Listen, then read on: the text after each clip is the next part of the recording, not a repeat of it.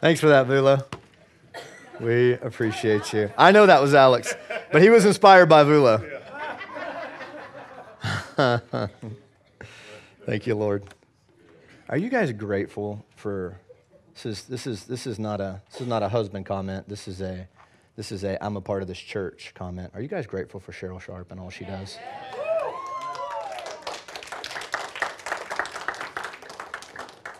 She does a lot.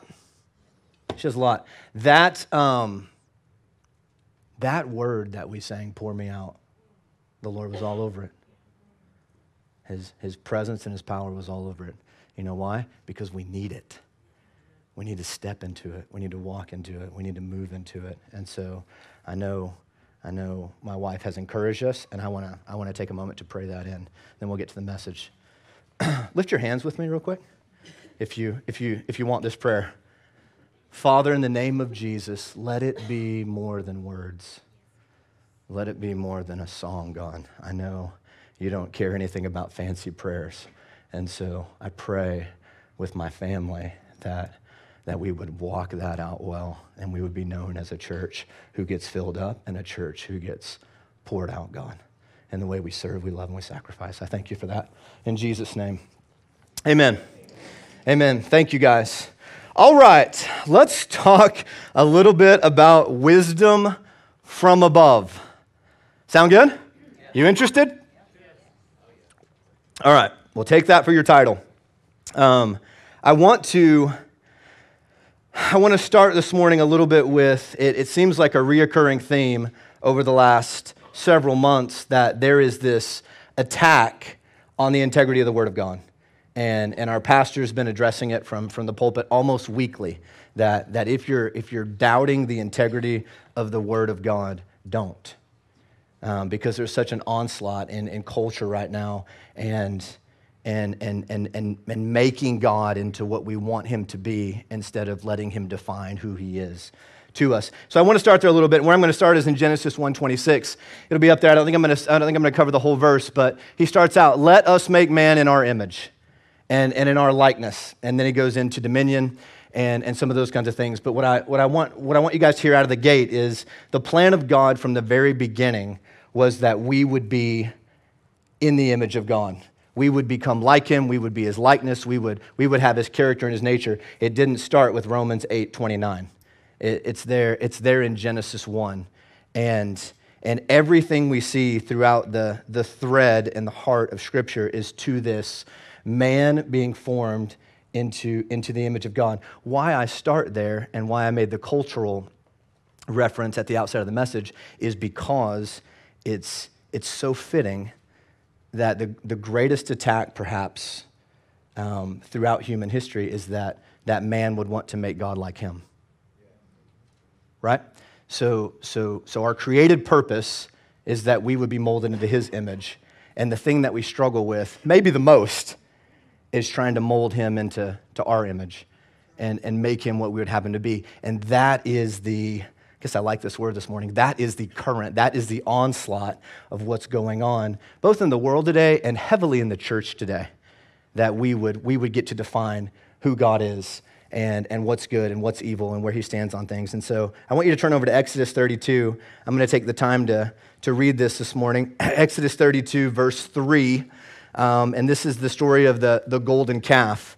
We're not going to stay here long, but I just want you guys to see that. There's nothing new under the sun, y'all. So all the people broke off the golden earrings which were in their ears and brought them to Aaron, and he received the gold from their hand, and he fashioned it with an engraving tool and made a molded calf. Stop, look at me. Isn't it interesting that the people came to the religious leader to craft their idol?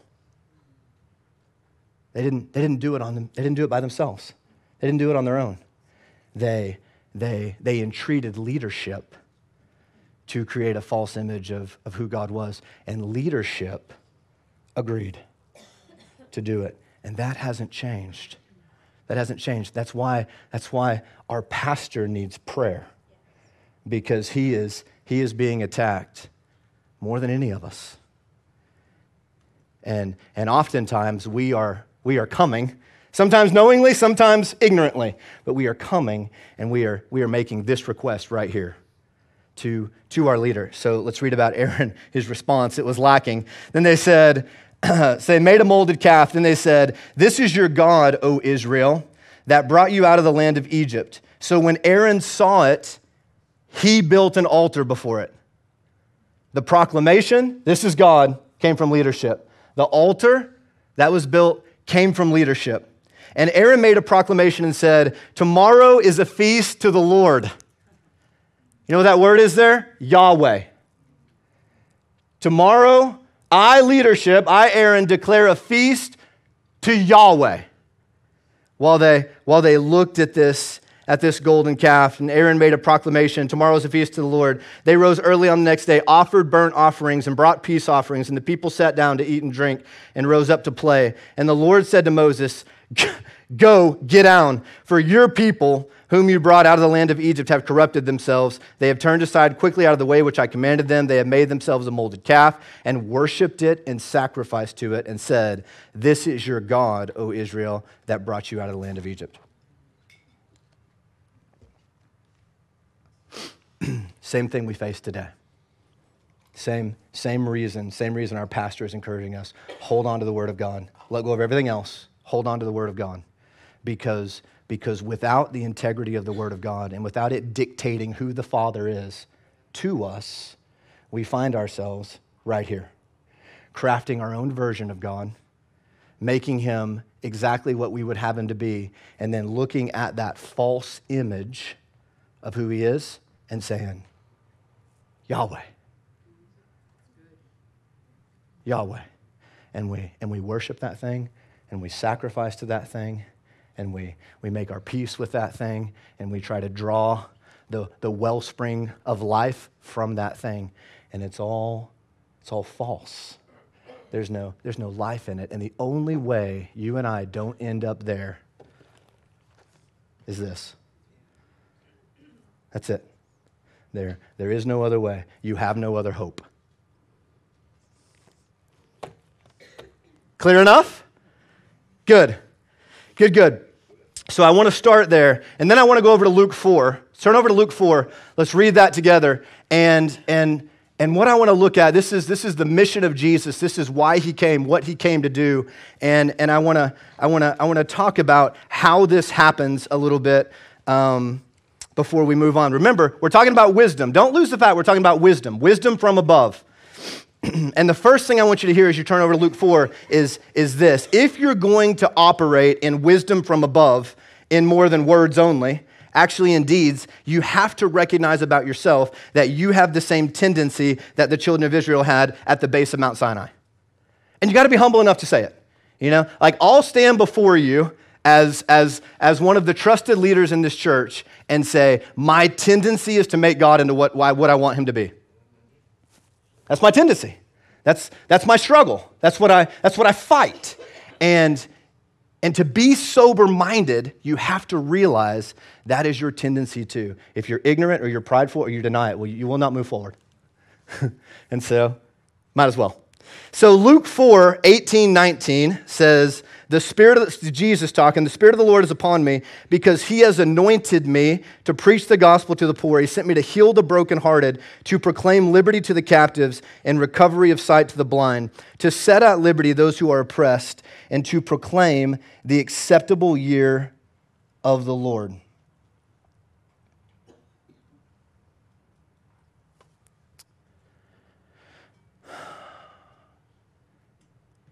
There's something that I heard in the last couple of months that got my attention incredibly, and that was this. You'll be hard-pressed, if you can even find it at all, where Jesus laid hands on anyone in his ministry in the Gospels and said, be healed in your heart, or be healed in your emotions. He didn't do that. It's not there. He did that all the time for people's bodies, right? Be healed in your body. Be whole. You know, let it be unto you according to your faith. He said those kind of things all the time about the body. And so when we read Luke 4, and it is much more what is going on in the heart, what is going on in the mind, what is going on in the emotions, you know, what is going on in the spirit this healing that he's talking about, this preaching the gospel to the poor, those that are in need, this healing of the brokenhearted, this liberty to the captives, this recovery of sight to the blind. I'm sure that's talking about both blindnesses there in the physical, but also in the spirit. We're going to go back to sober judgment there, to set at liberty those who are oppressed, and to proclaim the acceptable year of the Lord. The acceptable year of the Lord, guys, was a time where you came out from burdens that you were under. You came out from oppression. And so I say all that to say this. How does this happen? We know it's what he does, but how does he do it? And if we can land there and realize that, then we'll be so much open to what he's trying to do and how he's trying to do it in our lives. He does it with truth. That's how he does it. That's what the gospel is. It's truth. And so there is no breaking free of oppression. There is no healing of a broken heart that happens apart from truth. That's how he does it. John 8:32 says, "You shall know the truth, and the truth will make you free." That's right. In Isaiah 10, it's talking about the anointing, and he says it's the anointing that breaks the yoke. But then we go over to 1 John chapter 2, call it 27-ish, right in there, and he says, you have an anointing from the Holy One, and it teaches you all things. It's taught you. That same presence, that same power, that same weight of who God is, it breaks the yoke, but he breaks the yoke by teaching. He breaks the yoke by an impartation of truth. You guys see that? The impartation of truth, wisdom from above, wisdom from heaven is what we're talking about. That's how Luke 4 happens. Without that, Luke 4 doesn't happen. Jesus comes, but he is the embodiment of truth. He is the personification of truth. And so it's truth that does the work. So that's what I want to talk about today. I want to talk about that truth. And I'm going to call it wisdom from above, because we're going to go over to James and we're going to read about it. But the heart of this message is this. As I prepared it, I really felt heavy on my heart. There's a lot of people struggling. It's just tough season right now. There's a lot going on. There's a lot of people struggling in what I'll call a hard place, in what I'll maybe call even a desperate place, a close to hopeless place. And the Lord wants to minister to us, and he wants to help us on our journey. He wants to help us. He wants to sustain us. He wants to help move us forward. He wants to help move us out.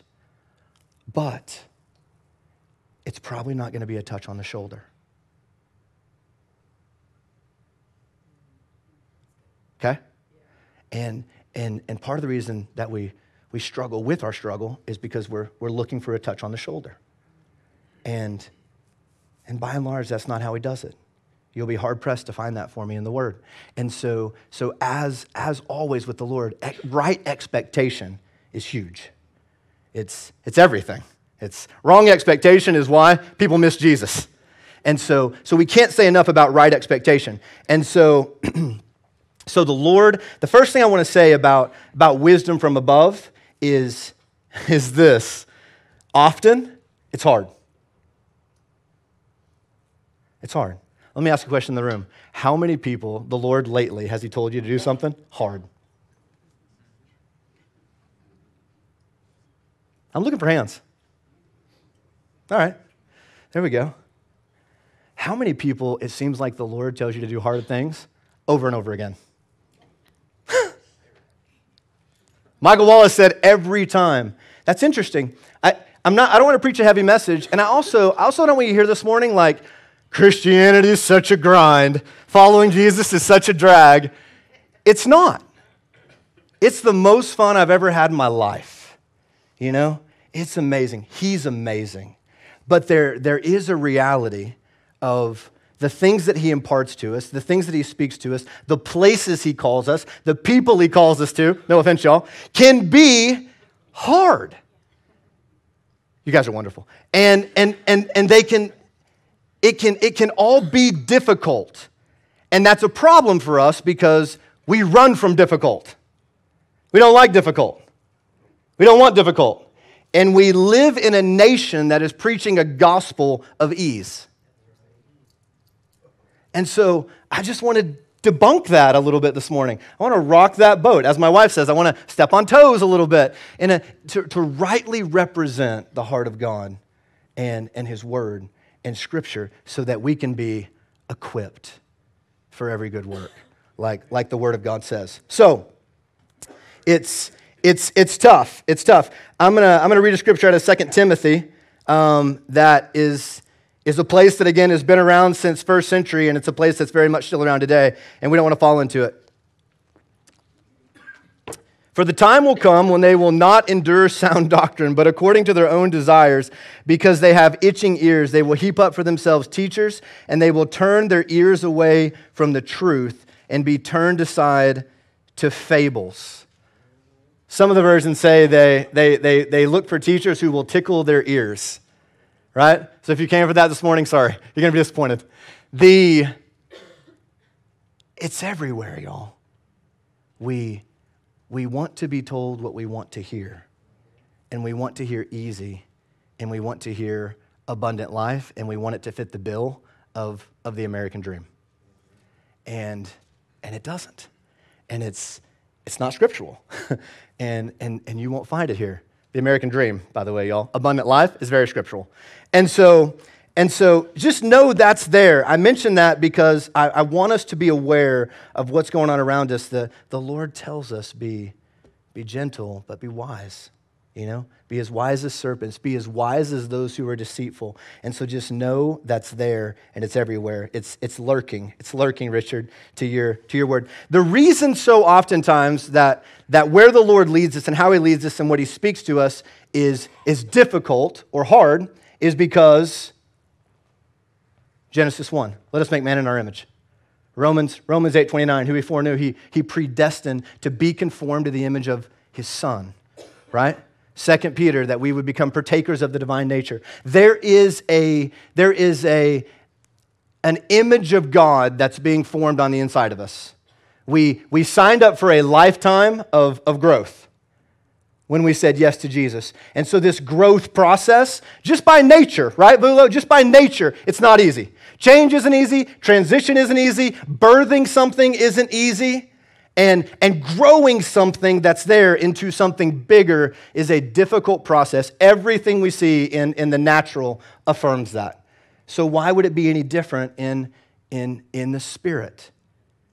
There is no growth without difficult adversity, resistance, those kinds of things. Just look at working out in the gym. Look at how muscle's built. Tearing, ripping, stretching, healing, tearing, ripping, stretching, healing, over and over again. And it builds and it gets stronger. And so we have all these pictures in the natural to again just take the legs out from underneath this. Jesus saying, come follow me, and I'm all about your happiness. I'm all about your ease. I'm all about what you want to do. That is garbage. He is not. He is about his nature and his character being formed on the inside of us. And when that's easy, great. And when that's hard, he's about it just the same. And that's part of that prayer, like, pour me out, because I want us as a body to walk this well, and it takes courage not to be afraid of hard. It takes courage not to run from hard, not to run from difficulty, and to stay in a lifestyle of pouring out, which by definition is, I feel like doing this, but I know God wants me to do this, so I'm going to do this regardless of how I feel. That's what it is, y'all. All right, so let me just mention it to you. Matthew 16, 24, 25, Jesus says, if you want to follow me, take up your cross, take up your instrument of death, and follow me. Die to yourself and follow me. Why is that there? This has to move from words on a page. Why is that there? Why does he say that?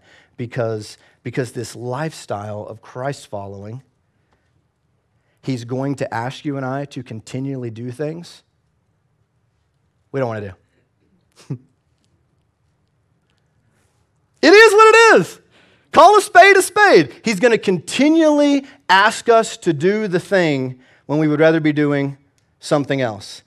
Now that can be sin. Sin is there, but that can also just be, I'd rather be golfing than doing this, right? But this is more important than golf or whatever your leisure activity is, or rest. I'd rather be doing nothing. I want to be sitting on my couch and watching golf. And so but the Lord has me somewhere else. And so there's a sacrifice required. I'd rather sleep in on a Sunday morning than come to church. Come on, y'all. That's as honest as I know how to be. It's been a long week. Die to yourself. Take up your cross. Follow me. Hard.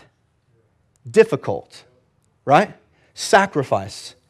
And so wisdom from above. Why am I taking all the time right here? Because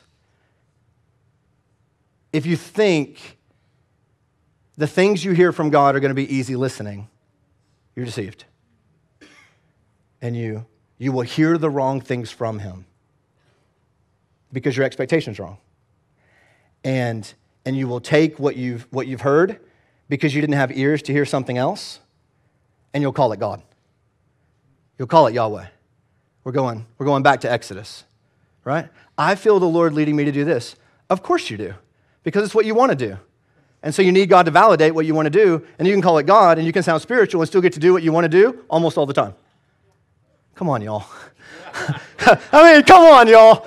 I can say it so well because I fight it. Right? That's just honest. That's just transparent. I'm telling you where I'm at.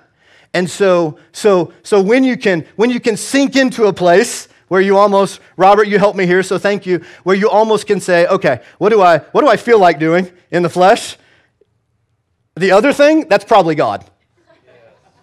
You know, what's the easy decision here and what's the hard decision here? What's the decision that doesn't require sacrifice here and what's the decision that does? That's probably God. So if there's any uncertainty, I should probably just go that way. Why? Because Jesus says in wherever it is, I'm about to tell you, Matthew 7, 13, 14, you can put that up. Jesus says, enter by the narrow gate. Wide is the gate, broad is the way that leads to destruction. There are many who go in by it. Because narrow is the gate and difficult is the way which leads to life. And there are few who find it. Narrow is the gate and difficult is the way. Yes, Jesus, I want to follow you. I would love to sign up for a life of difficulty, please. It's true. It's true. Difficult is the way. And so when wisdom actually comes from God, when wisdom actually comes from heaven, oftentimes it will be difficult. The exception will be easy. I won't say he never gives easy things. He does, but it's the exception.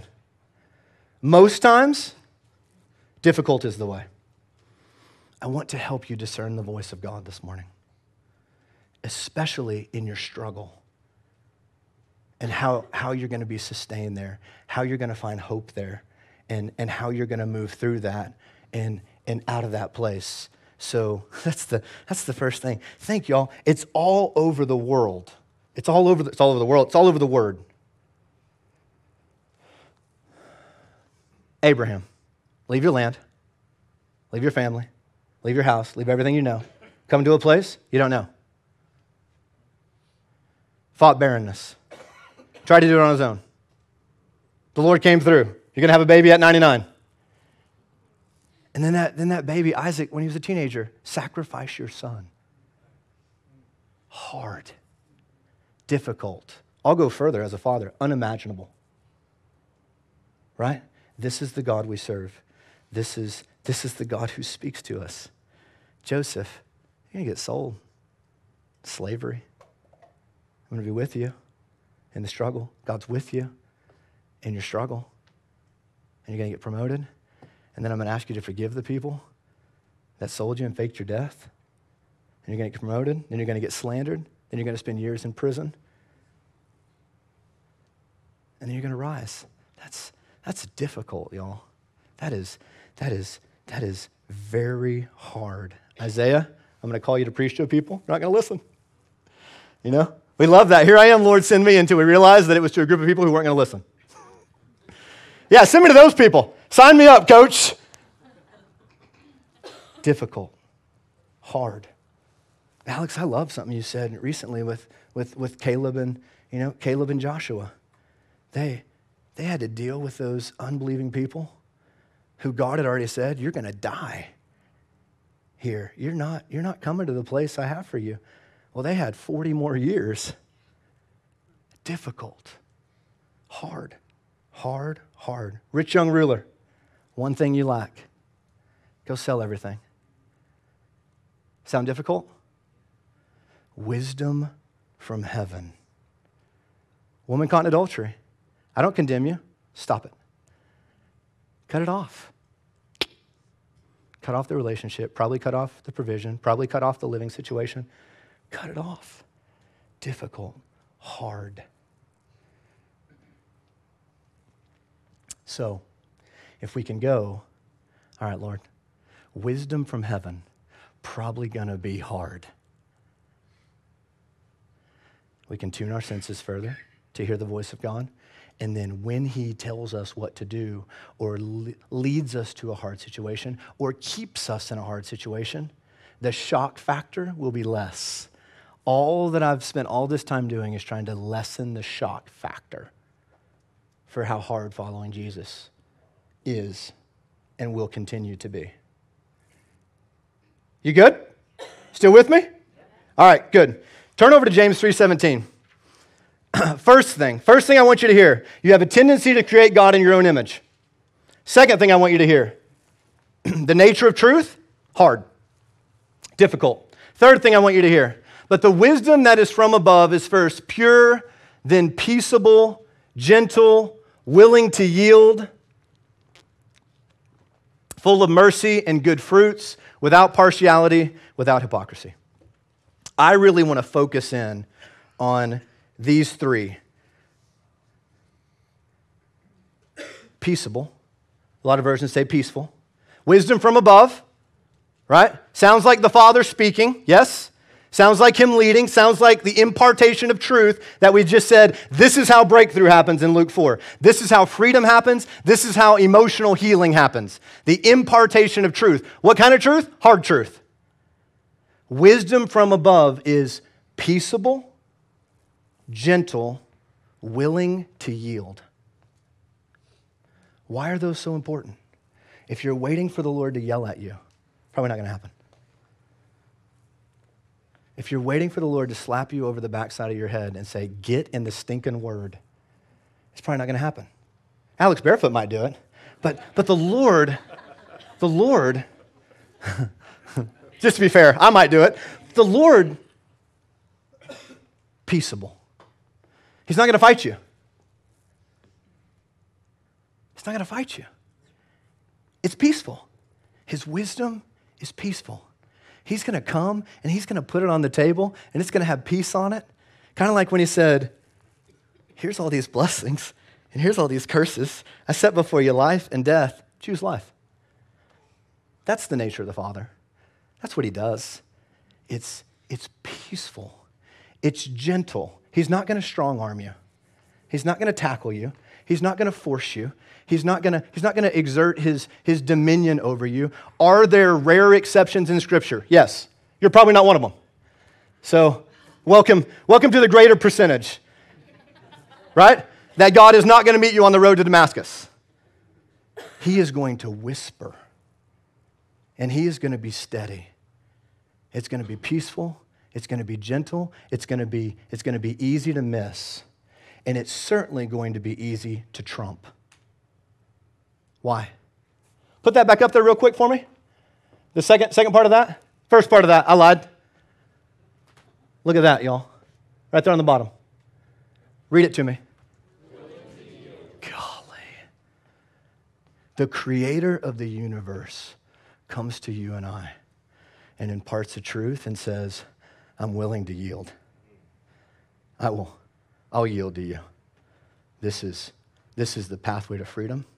This is the pathway to breakthrough. This is the pathway to provision. This is the pathway to healing. But I submit it to you.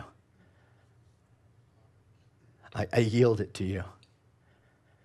And if you want to go another way, okay. Peaceful, gentle, willing to yield. Now here's the problem. This is why we miss it so much, y'all. Here's the problem. The content of what he's asking us to do is hard. And if you're like me, to motivate me to do something hard, you got to just about yell at me, you know? Push me, do something. You got to do something abrasive oftentimes to really get me to do hard things. You got to stir me up. You got to shock me. Brandon, come on, let's go, right? It's why coaches so oftentimes they're loud, they're in your face, because they're trying to push, they're trying to get someone to exert and do something hard, and that's difficult. That requires motivation. A lot of times that requires loud as I get loud. The Father, here's hard. Come soft. Did you guys get it? Here's hard, but I'm going to bring it to you softly. Peaceful, gentle, willing to yield. That's how, hey, sacrifice your son came to Abraham. Abram at the time. That's what it sounded like. And that's what it will sound like for you and me. He doesn't change. He doesn't change. So oftentimes it's hard. But the tone is soft. The tone is soft. I want to talk about 3 people quickly. Don't throw anything at me. Quickly. That found themselves in hard situations. Desperate situations. And I just want to walk through the story and say there's the wisdom from above. This is how it came. And I'm prayerful that you'll identify with at least one of these and hear where you are in their struggle and how the Father deals with it. The first one's Jonah. You can turn over there. Jonah 4. And I'm going to read, I think I'm going to read the whole thing. I'm going to read 11 verses real quick. Actually, I'm going to pick it up from 3:10. Then God, this is talking about Nineveh, then God saw their works, that they turned from their evil way and relented from the disaster that he had said he would bring upon them, and he did not do it. And so when we pick up 4:1 and it says, but it displeased Jonah exceedingly, and he became angry, that's what he's angry about. He's angry at the mercy of God on the city of Nineveh. And so in 2, so he prayed to the Lord, and he said, Lord, was this not what I said when I was still in my country? Therefore, I fled previously to Tarshish, for I know that you are a gracious and merciful God, slow to anger and abundant in loving kindness, one who relents from doing hard. For anyone not familiar with the story in the room, the Lord said, Jonah, go preach to Nineveh. And Jonah right here tells us he knew that if he preached, they would repent and God would show mercy. And so he said, I fled to Tarshish, I fled from your presence, got on a ship. Tempest came up because of his disobedience. Disobedience caused storms like it still does today. And they threw him overboard. And the Lord provided, we often think it's the Lord's judgment that he provided a fish to swallow. That's not the Lord's judgment. That's the Lord's mercy. The Lord provided a fish. Otherwise, Jonah was a dead man. Swallowed him up, and then Jonah comes to his senses in the belly of the fish, spits him up on shore, and this is kind of the end of the conversation here. So in 3, therefore now, O Lord, please take my life from me, for it's better for me to die than to live. Look at me. Sound hard? Does he sound desperate? He doesn't sound like he's in a good frame of mind to me. This is not good. You know, when you say, Lord, I want to die, it's not good. Now listen, I don't make light. There are some of us who have been there. There may be some of us who are there right now. Lord, it's too much. I'm done. I know I'm going to be with you. Just take me home. But it's rooted in a hopeless place, right? it's rooted in a place that's lacking wisdom from above. And so I want you guys, it's easy for us to laugh at Jonah and say, you're so ridiculous. But I really want you to see this is a real man, really, really at his wit's end, really at the end of his rope. And the Lord said to him, is it right for you to be angry? In 4. Get to the place in your life where you love the Lord's questions, because his questions lay your heart wide open. And he moves in questions, not because he doesn't know the answer, because he wants to show you something. And so he asked you a question, he asked me a question, and it starts this soul search. And that's where the Spirit of God can start to speak to us and peel back layers of things we don't see. Jonah's so mad. Is it right for you to be angry? Angry about what? What are they talking about right now? The city, right? The redemption, the salvation of God coming to a city. Is it right for you to be angry, Jonah? Remember how that comes. Pure, peaceable, gentle, willing to yield. Is it really right for you to be angry? Jonah was so mad, he didn't even answer. So Jonah went out of the city and sat on the east side of the city, and there he made himself a shelter and sat under it in the shade until he might see what would become of the city. God already told him he was going to have mercy, so I asked Jonah, was hoping he would change his mind. And the Lord God prepared a plant and made it come up over Jonah. What is that, y'all? Provision, mercy. Jonah's struggling, right? You and I are struggling. There's still provision. God's still moving. He's still caring. He's still clothing. He's doing all that. And so the Lord prepared a plant and made it come up over Jonah that it might be shade for his head to deliver him from his misery. So Jonah was very grateful for the plant. But as morning dawned the next day, God prepared a worm. And that's the part of God we don't like. God prepared a worm, and it so damaged the plant that it withered. And it happened when the sun arose that God prepared a vehement east wind, and the sun beat on Jonah's head so that he grew faint, and then he wished death for himself and said, it's better for me to die than to live. Second time, he's having something that I'll call very close to suicidal thoughts. Right? Don't lose sight. We're talking about wisdom. And we're talking about Luke 4. He's the healer of the brokenhearted. You don't get to a place saying, it'd be better for me. I'd be better off dead. You'd be better off dead. Unless you're brokenhearted. Right? How does he heal a broken heart is the question on the table. I think God said to Jonah, is it right for you to be angry about the plant? And he said, it is right for me to be angry, even to death. Here's what I love, church. There's so much we can learn here. Here's what I love. The Lord gives him room to answer. He doesn't ask a question for spite. He doesn't ask a question to make fun. He doesn't ask a question to say, told you I was right. He asks a question to help us. And he gives Jonah space to answer.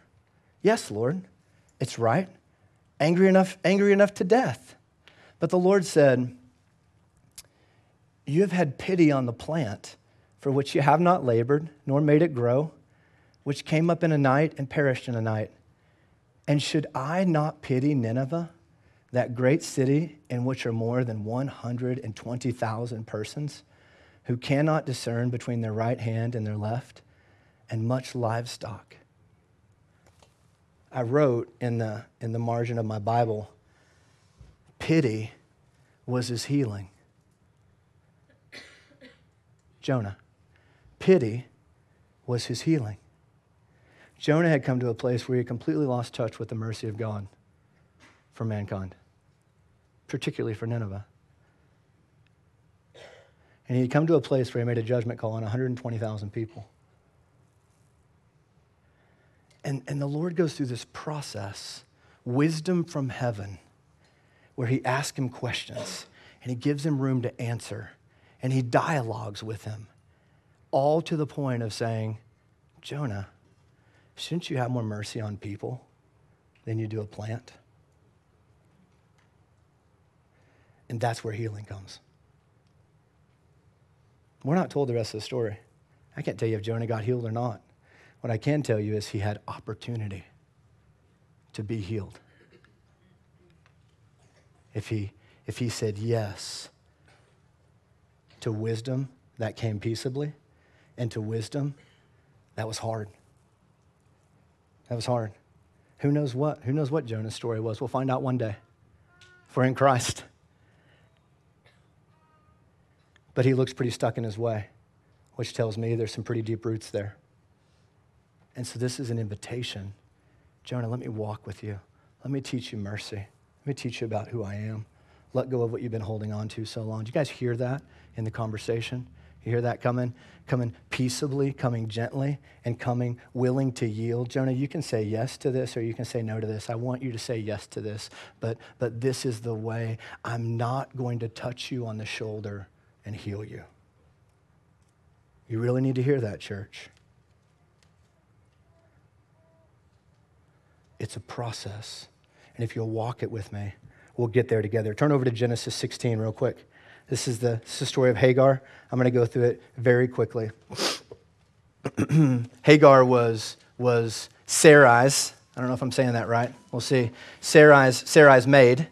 And when Abram and Sarai couldn't have a child, they came up with this crafty idea of, well, take Sarai's servant, Hagar, and Abram can have a child with her.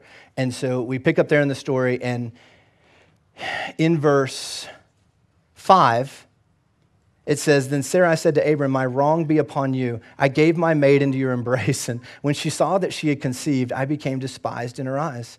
The Lord judged between you and me. So Abram said to Sarai, Indeed, your maidservant's in your hand. Do with her as you please. He's just trying to stay out of it, husbands. And when Sarai dealt harshly with her, she fled from her presence. Listen, you got Jonah fleeing, hard wisdom. Now you have Hagar fleeing, a hard situation, a difficult situation. And it says in 7, now the angel of the Lord, that is Christ, y'all. Now the angel of the Lord, capital A, found her by a spring of water in the wilderness, by the spring on the way to Shur. And he said, Hagar, Sarai's maid. Do you see that? That's not accidental. That's not unimportant. Hagar, Sarai's maid. He's connecting her with where she should be versus where she is. He's connecting her with God's plan for her life. Where have you come from? Where are you going? See the question? We really need to be in touch this morning, y'all, with what questions the Lord's asking us. He hasn't stopped asking questions. Where have you come from and where are you going? Again, he gives her room to answer. She said, I'm fleeing from the presence of my mistress, Sarai. And the angel of the Lord said to her, return to your mistress. Easy? Talk to me. Hard. So hard. You know? It's like, Lord, are you kidding me? Did you hear what she said to me? She dealt with her harshly. Now, to be fair, Hagar did something where Sarai said, now she despises me, now that she's pregnant. Okay? So she's not guiltless, and neither are you and neither am I, and whether we're in a hard situation to a fault of our own or not, the Lord still cares, and he's got a plan, and he wants to move us forward. But his direction, wisdom from heaven, go back. Go back and do what? Go back and honor authority that's not easy to honor. Go back and do that. Go, look at what it says. The angel said to return to your mistress and submit yourself under her hand. That hand that was just harsh to me? That hand that I can't see eye to eye on anything with now that I've done what I've been asked to do? And now it's hostile? That hand? Submit to that? Submit to that boss? That team? That coworker? That leader? Are you kidding me right now?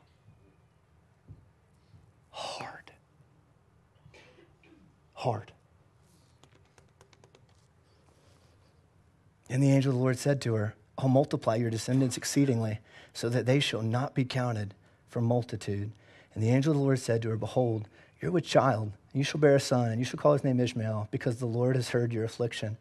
He shall be a wild man. His hand shall be against every man's hand against him, and he shall dwell in the presence of all his brethren. Then she called the name of the Lord who spoke to her, you are the God who sees.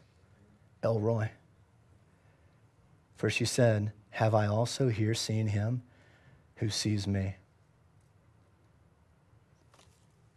Amazing. And so you and I know the Father as the God who sees, because a maid was willing to submit to wisdom that was hard, and came gently. And she had a choice in the matter. And it led to a revelation of who God the Father was and is. I'm going to give you one more. I'm going to give it to you in a couple minutes. I'm going to talk you through it. It's in 1 Kings 19. You can go and read it. It's the story of Elijah. And right after he slayed the prophets of Baal to the tune of hundreds, and right after a 3-year drought ended as a result of his prayers, Jezebel said, I'm going to kill you, boy. Tomorrow by this time, you'll be dead. And he ran for his life. Sound like a hard situation? Sound like Elijah caved to fear? Like you and I and so many of us fight to not be controlled by fear in the day and age that we live in. He caved to fear, and the Lord was there, and the Lord sustained him, and he sent angels, and he sent cakes, and he sent jars of water, and he did all this, and he sustains Elijah for 40 days, and he ends up at the Mount of God. And it's where the Lord passed by, and fire came, and an earthquake came, and wind came, and the Lord wasn't in it. And then a gentle whisper came. And Elijah covered his face. And that was the presence of God. And do you know what he said to Elijah? What are you doing here, Elijah? Twice. And Elijah said, the children of Israel, the church, the children of Israel, they've forsaken your covenant. They've torn down your altars. I'm the only one left. I'm the only one serving God. And they're seeking my life. I'll tell you this, church, be careful. If you ever get to that place where you feel like you're the only one serving God, the only one doing it right, you're on dangerous ground. What are you doing here, Elijah? And here was the Lord's answer to his explanation, which he gave him room to share. I love it. So gentle. He said, go back and anoint this king, Hazael, king of Syria, and anoint this king of Judah. And then go back and anoint your successor, Elisha. What was the Father's direction? What was the hard wisdom? Go get back in community. Go get back honoring authorities that have been set up by God. Go get back discipling people and raising up leaders and raising up your successor. Stop thinking you're the only one. Stop being so self-righteous. Stop your pity party. Go do this. And then he says this, and this is fascinating. He says, and whoever escapes the first king, the second king will kill. And whoever escapes the second king, Elisha will kill. Community is protection. There's protection in community. Community is how God defeats hellish forces in your life and in my life. And then he says this, Elijah, I have 7,000 who haven't bowed the knee to Baal and haven't kissed him. When you feel like you're the only one, God says, there's a couple. I have 7,000 serving me faithfully. Serving me perfectly? Mm-mm. Serving me faithfully? Yes. Now, was that a hard ask? Elijah also said, Lord, let me die. I'm no better than my fathers. Let me lie. Let me die. And this was the path to healing. Go do what I've called you to do. See, we want to touch, church. But it's not a touch.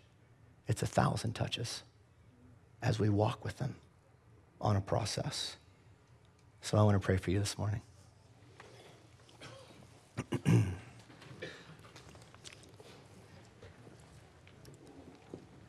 Father, in the name of Jesus, I thank you for teaching us. I thank you for your anointing, God, that teaches us and reveals things that we don't have the ability to see on our own. I know there's people in the house, Father, hurting. I know there's people in the house, God, struggling. I know there's people in the house in desperate situations. And my prayer this morning is that our hearts would be filled with hope. God, that you would give us eyes to see, like with Jonah and Hagar and Elisha. You would give us eyes to see your provision in the struggle all around us, where you've been there, that we wouldn't be blind to that, Father, that we would dig deep and dig deep for gratitude, dig deep to see where you are in the process right now. And Father, I pray, God, that you would help us view wisdom from heaven accurately. Father, I pray that you would settle it in our hearts that you don't come like a tyrant. You're not going to force the issue. You come softly, you come gently, and you come willing to yield. But God, what you bring to us, the paths that you bring to us, they're difficult. The way to life, it's difficult. And I pray that we could mature to a place where we're okay with that. Where we wouldn't fight that. We wouldn't want that to be something different. Father, because the way that you've designed it is holy.